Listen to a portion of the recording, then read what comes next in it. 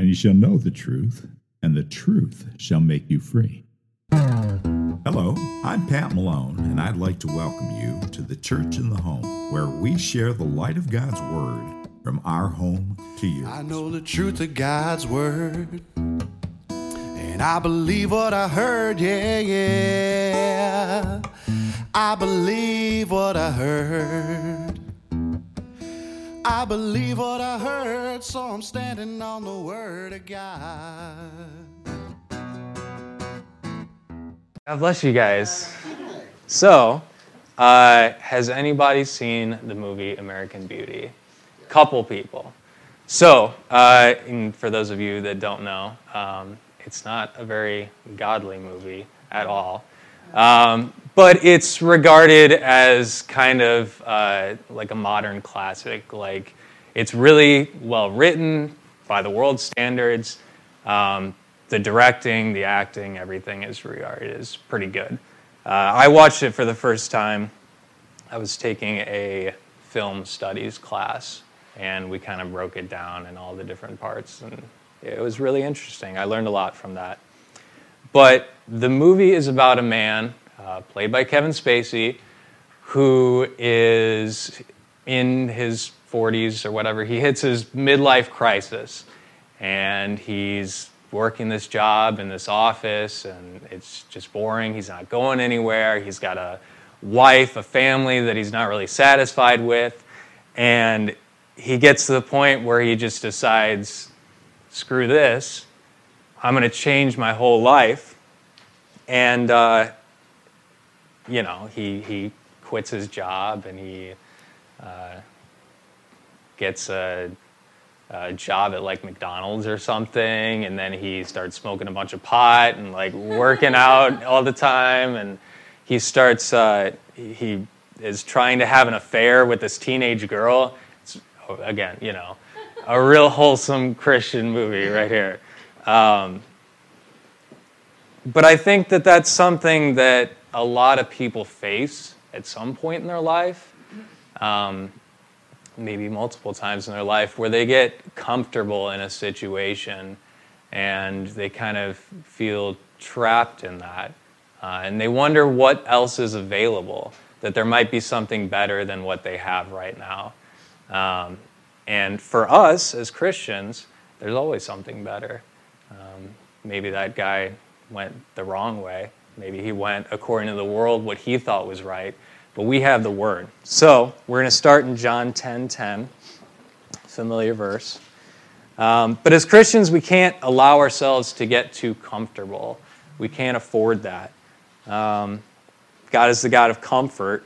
It says that in the Word. Meaning He encourages us and He builds us up when we have pressure. But we don't want to be comfortable, meaning we don't want to get comfortable with like not wanting to change. We don't want to get lukewarm or stagnant. As believers, we should always be growing and moving forward. So John 10:10 says, "The thief cometh not, but for to steal and to kill and to destroy.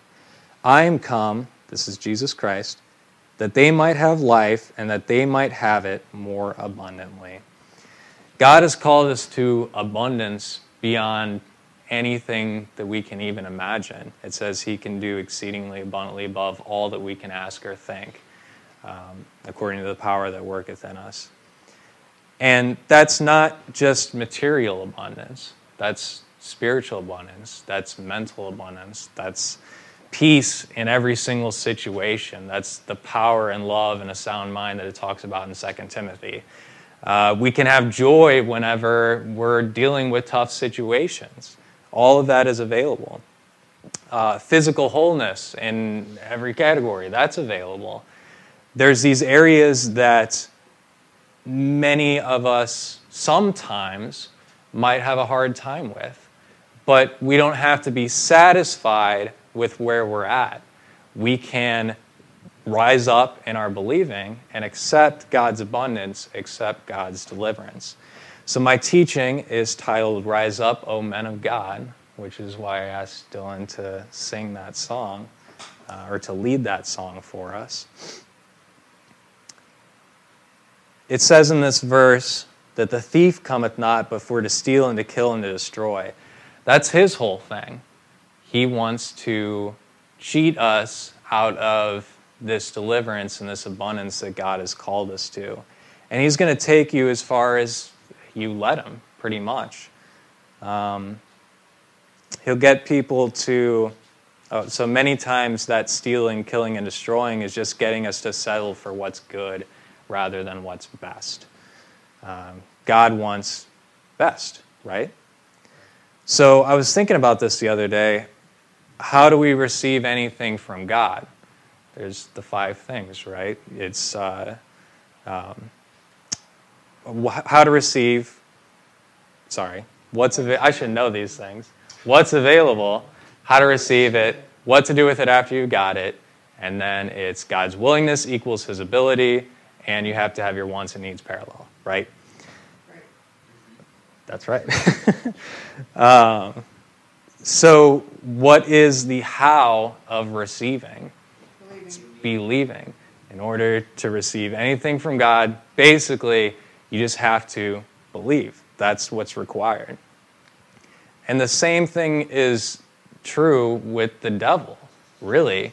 If you want to receive anything from God, if you want to receive God's peace, you got to believe that God made it available. If you want to receive anxiety, you got to believe what the adversary is saying. You got to believe his lies over God's truth.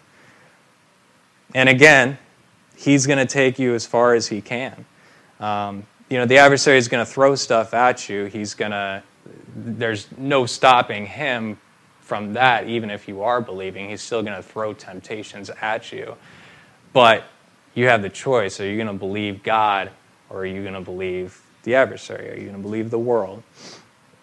And least common denominator, that's where the 2 sources of information are. So when the lion roars, if you don't get scared and freeze up, he can't get you. He has no right to touch a born-again believer. You're always believing something. How you vote determines the election. Our goal is every single day to rise up in our believing to believe God's word over the devil's word. Romans chapter 8.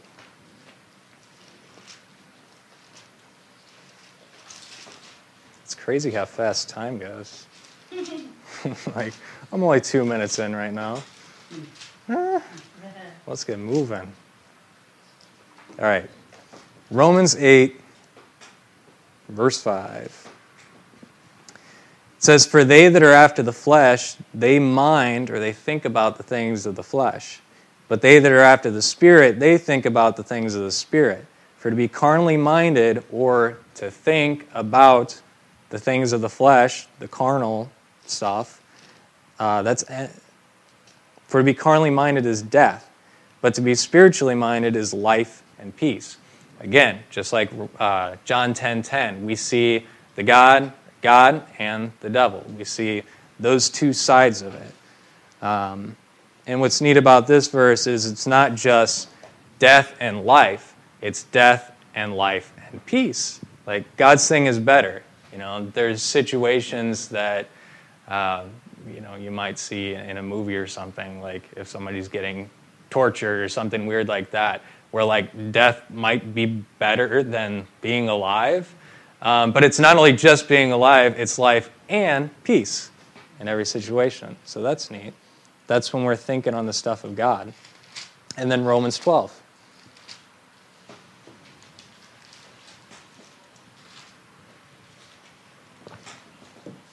A lot of familiar verses here. Romans 12:2. "And be not conformed to this world, but be transformed by the renewing of your mind, that ye may prove what is that good and acceptable and perfect will of God." Again, we got the 2 sides, right? The word conformed means to be fashioned or to press something into a mold. Like you got a Play-Doh mold and you're pushing that little car or whatever it is. And that's what the devil wants for you. He wants you to be what he wants you to be. But God wants you to be transformed by the renewing of your mind, by thinking the things of the Spirit and not the things of the flesh. Because of that, you're transformed. You become a new person. You become that thing, that believer that God's called you to be. Psalm 75. That's the more than abundant life. And if we're just settled, we're satisfied with being pressed in that mold and being like everybody else and thinking about things according to the five senses and whatever else the adversary is trying to press us to do, we're not going to live that more than abundant life that God's called us to. Psalm 75, verse 8. Now, this is a really cool thing that I was just reading this the other day and I saw this. For in the hand of the Lord there's a cup, and the wine is red and is full of mixture, and he poureth out of the same. But the dregs thereof and all the wicked of the earth shall wring them out and drink them. And you're like, Nick, why are you going to this verse? What does this mean? So let's break it down. To really understand this, you kind of have to understand how wine is made a little bit. So we'll get into that. But it says, and I don't understand, so I might be a little wrong in how I'm explaining things, but I'll do the best that I know. So it says, for in the hand of the Lord there's a cup, and the wine is red, and it's full of mixture, and he pours out of the same. So God has this delicious wine that he wants to give to everybody. And it says, but the dregs thereof, all the wicked of the earth shall wring them out and drink them. The dregs are the lees. It's sediment. So you have grapes and yeast, and that ferments, and that makes wine. And the dregs is like sediment. It's dead yeast that settles to the bottom, and whatever impurities in the wine or whatever. All of that stuff settles to the bottom, and then you got the good wine on the top. So what this is saying is we have a choice. Do we want to go with this delicious glass of wine that God has, this abundance, this prosperity, this peace, this joy, all of that? Or are we just going to literally settle for the stuff on the bottom that you have to run through a filter to get a little bit of wine out of it? We have that choice. Maybe something that would make a little more sense in our in our culture is, do you want a nice fresh cup of coffee, or do you want to take the filter with the grinds and you're squeezing that out to try to get a little drop, right? I want that fresh cup if I drank coffee. Let's go to 2 Kings.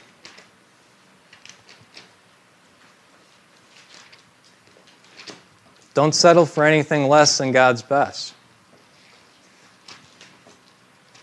You don't have to go there, but in Hebrews it talks about how we don't have to, we come boldly to the throne of grace. So we don't have to settle. God wants you to have that good stuff. So we're going to get into a record tonight. I said 2 Kings chapter 6 is the chapter we're going to. We're going to go through a record tonight that Dylan shared on a little bit last week, and we're just going to get into it in a little more detail. We're going to spend the rest of the time going through this, and we are kind of going to look at it in a different light.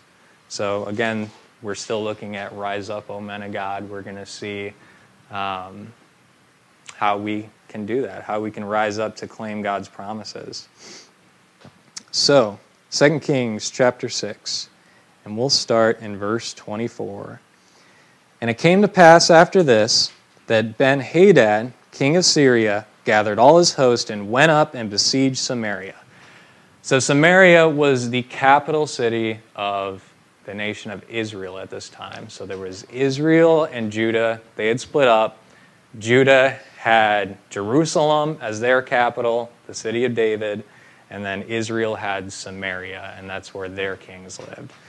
And this guy, Ben-Hadad, from Syria, this enemy army, he gathered all his host, which is kind of interesting. He didn't, maybe you would have people at different borders and stuff protecting your nation. He's like, we're going to send everybody to Israel, to Syria, and to Samaria, and he besieged the city. And to besiege a city, the army would go around the city. They would set up a camp around the city so that the people inside had no way out. There was nobody could come in, nobody could come out, no supplies could come in and come out. Everything that's going through, these people are going to take. Verse 25, and there was a great famine in Samaria, and behold, they besieged it, until an ass's head was sold for 80 pieces of silver, and the fourth part of a cab of dove's dung for 5 pieces of silver. So, this is not these words in here. You gotta look at it through an Eastern window here. But an ass's head is like this wild cabbage that nobody would ever want to eat unless you're in a famine like this.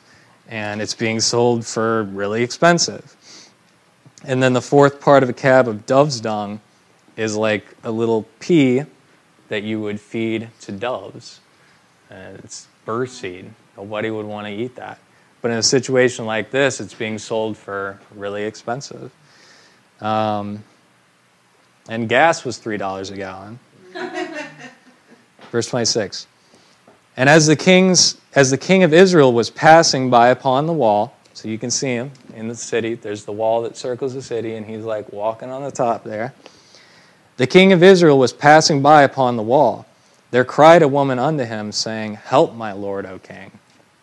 Verse 27, and he said, If the Lord do not help thee, whence shall I help thee? Out of the barn floor or out of the winepress? Really, he was not believing God, obviously. And let's go back a couple chapters. You can leave your finger here, but we'll see who this king is. It's 2 Kings chapter 3, verse 1. It says, Now Jehoram the son of Ahab. So Ahab was not a good believer. There's a lot of stuff in the Word about things that he did wrong according to God's Word. So Jehoram the son of Ahab began to reign over Israel in Samaria the 18th year of Jehoshaphat, king of Judah, and reigned 12 years. And he wrought evil in the sight of the Lord, but not like his father and like his mother, for he put away the image of Baal that his father had made. So that's not bad, but it still says he wrought evil in the sight of the Lord. Verse 3, Nevertheless he cleaved unto the sins of Jeroboam, the son of Nebat, which made Israel to sin, and departed not therefrom. We can go back to 2 Kings 6. So he's not really a great believer, this guy. Which is sad, because if he had been walking with God, they probably wouldn't have ended up in this situation. Verse 28. Well, so he says in 27, How am I going to help you? Out of the barn floor? There's nothing in the barn. There's no animals in there. There's no cattle. Or out of the wine press. They didn't even have the dregs. Verse 28. And the king said unto her, What aileth thee? And she answered, This woman said unto me, Give thy son, that we may eat him today, and we will eat my son tomorrow. Whoa. And we boiled my son, and did eat him. And I said unto her on the next day, Give thy son, that we may eat him. And she hath hid her son. Not cool. On many levels, not cool. This is not a good situation that this country is in. And there's a lot of things that we might complain about in our country, but we haven't gotten here yet. It's hard to imagine this. Verse 30. And it came to pass when the king heard the words of the woman that he rent his clothes, which meant he was upset. Even he was upset about this. That this kind of stuff was happening in his nation. That it had gotten to this point. And he passed by upon the wall, and the people looked, and behold, he had sackcloth within upon his flesh, which people put sackcloth on to show that they were being humble, that they were upset. Verse 31. Then he said, God do so, and more also to me, if the head of Elisha the son of Shaphat shall stand upon him this day. So he was looking for somebody to blame other than himself. Other than, this, Elijah didn't do this. God didn't do this. It was the devil. The devil is the one that caused this famine. The devil, I don't know the details, but did something to inspire the Syrians to go and take over Israel. Verse 32. So he said, I'm going to cut Elijah's head off for no reason. 32. But Elijah sat in his house, and the elders sat with him.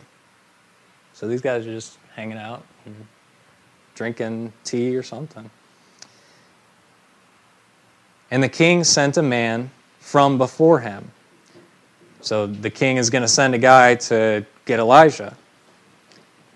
But before the messenger came to him, he said to the elders, Elisha said to the elders that he was hanging out with, see how the son of a murderer has sent to take away mine head? Look, when the messenger comes, shut the door and hold him fast to the door. Is not the sound of his master's feet behind him? So Elisha had revelation, and God told him what to do here. It'd be kind of interesting to be one of these elders and to, be hearing Elisha talk, because he kind of said some weird stuff, or off the wall stuff that you wouldn't expect a person to say, because they were just all hanging out, and he said, all right, so a messenger is going to come, and you're going to have to close the door really fast and do not let him in. I'm like, okay. So it says, when this messenger comes, shut the door, hold him fast to the door, is not the sound of his master's feet behind them. So there's going to be a messenger. We shut the door. We do not let him in, because behind him is the guy that's going to come and take me away. Verse 33, and while he yet talked with him, behold, the messenger came down unto him, and he said, behold, this evil is of the Lord. What? Should I wait for the Lord any longer? Dylan taught on this last week, waiting on the Lord, and that if you just wait it out, if you just keep believing God, he's going to take care of you. But this guy thought that the evil was from the Lord. And then we'll do chapter 7, verse 1 is where it continues. Then Elijah said, hear you the word of the Lord. Thus saith the Lord, tomorrow about this time shall a measure of fine flour be sold for a shekel, and 2 measures of barley for a shekel in the gate of Samaria. So that's kind of a big deal. They're going from eating peas and cabbage to pizza and beer, flour and barley. For cheap, really cheap, which makes it even better. Verse 2, then a Lord on whose hand the king leaned answered the man of God and said, so this is a guy that's come to capture him, that's outside the door that they just locked. Answered the man of God and said, behold, if the Lord would make windows in heaven, might this thing be? And he said, behold, as Elijah said, behold, you're going to see it with your eyes, but you're not going to eat it. Uh-oh. Verse 3. And this is where we really get into the interesting stuff. As if people eating children and people almost getting their heads cut off is not interesting. Verse 3. And there were 4 leprous men at the entering in of the gate, and they said one to another, why sit we here until we die? What are we going to do? I'll read the next verse and we'll get into it. Verse 4, if we say, we will enter into the city, then the famine's in the city, and we shall die there. And if we sit still here, we die also. Now therefore come, and let us fall into the host of the Syrians. If they save us alive, we shall live, and if they kill us, we shall but die. These were the people, they had life, but they didn't have peace. They weren't living that abundant life because all this famine was going on. And they decided, well, we're going to die here. Either we're going to die where we're sitting, or maybe we go in the city and try to find some food, but there's nothing there, so we're going to die there too. So why don't we just do something, and we'll go to the camp of the Syrians. They're still surrounding the city, and maybe we can beg them to feed us, and we'll become their slaves or something, Something. Why sit we here until we die? And so many believers get caught into that at periods of their life, or maybe their whole life, where they get born again, and then maybe they grow a little bit, or they don't grow at all, but they're just stuck there because they're just sitting. They never rise up. We don't want to get comfortable, remember? We don't want to be satisfied with where we're at. We want to keep believing God bigger. Verse 5, and they rose up, O men of God, in the twilight, to go unto the camp of the Syrians. And when they were come to the uttermost part of the camp of Syria, behold, there was no man there. Weird. What happened? You know, I can kind of picture them. They're coming in and they're like, all right, we surrender. We don't have any weapons or anything. Just like, can you please feed us? We'll do anything. But there's nobody there. They're like, huh, weird. Verse 6, for the Lord had made the host of the Syrians to hear a noise of chariots and a noise of horses, even the noise of a great host. And they said one to another, Lo, the king of Israel hath hired against us the kings of the Hittites and the kings of the Egyptians to come upon us. Wherefore they arose and fled in the twilight, and left their tents and their horses and their asses, and they hauled it, even the camp as it was, and fled for their life. Pretty cool. You know, God does exceedingly abundantly above all that we ask or think, right? Nobody believed for this specifically. Nobody could have figured this out. But God did it because he said he was going to help them somehow. And so he did. Verse 7.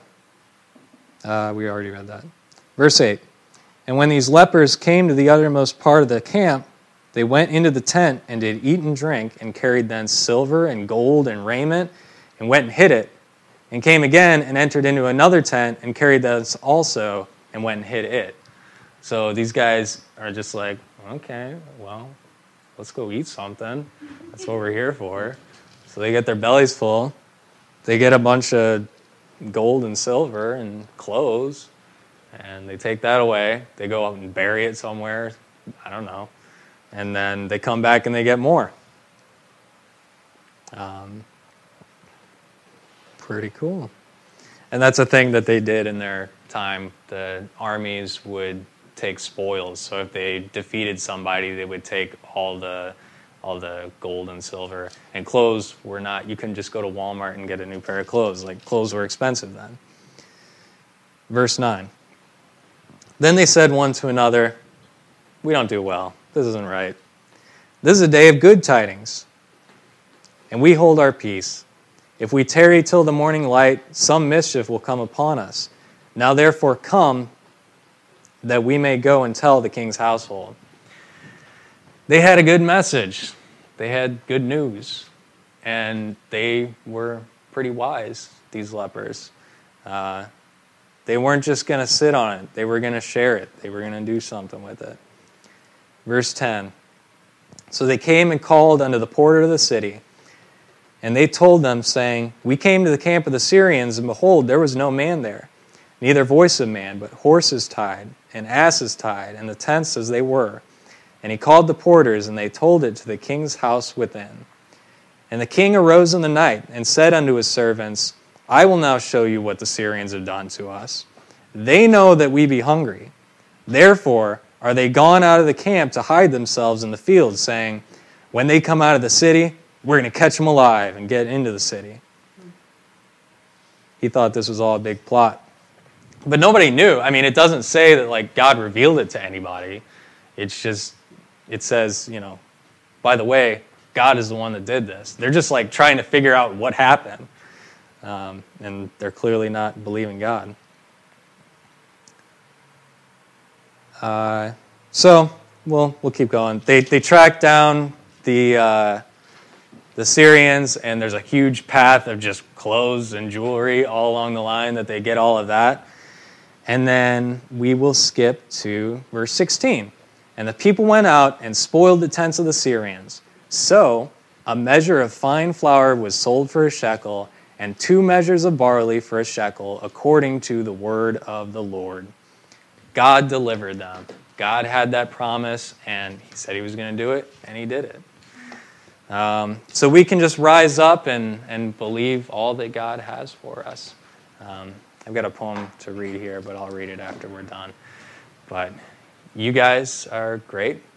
I love you. God bless you. You can't bring me down, the word is on my mind.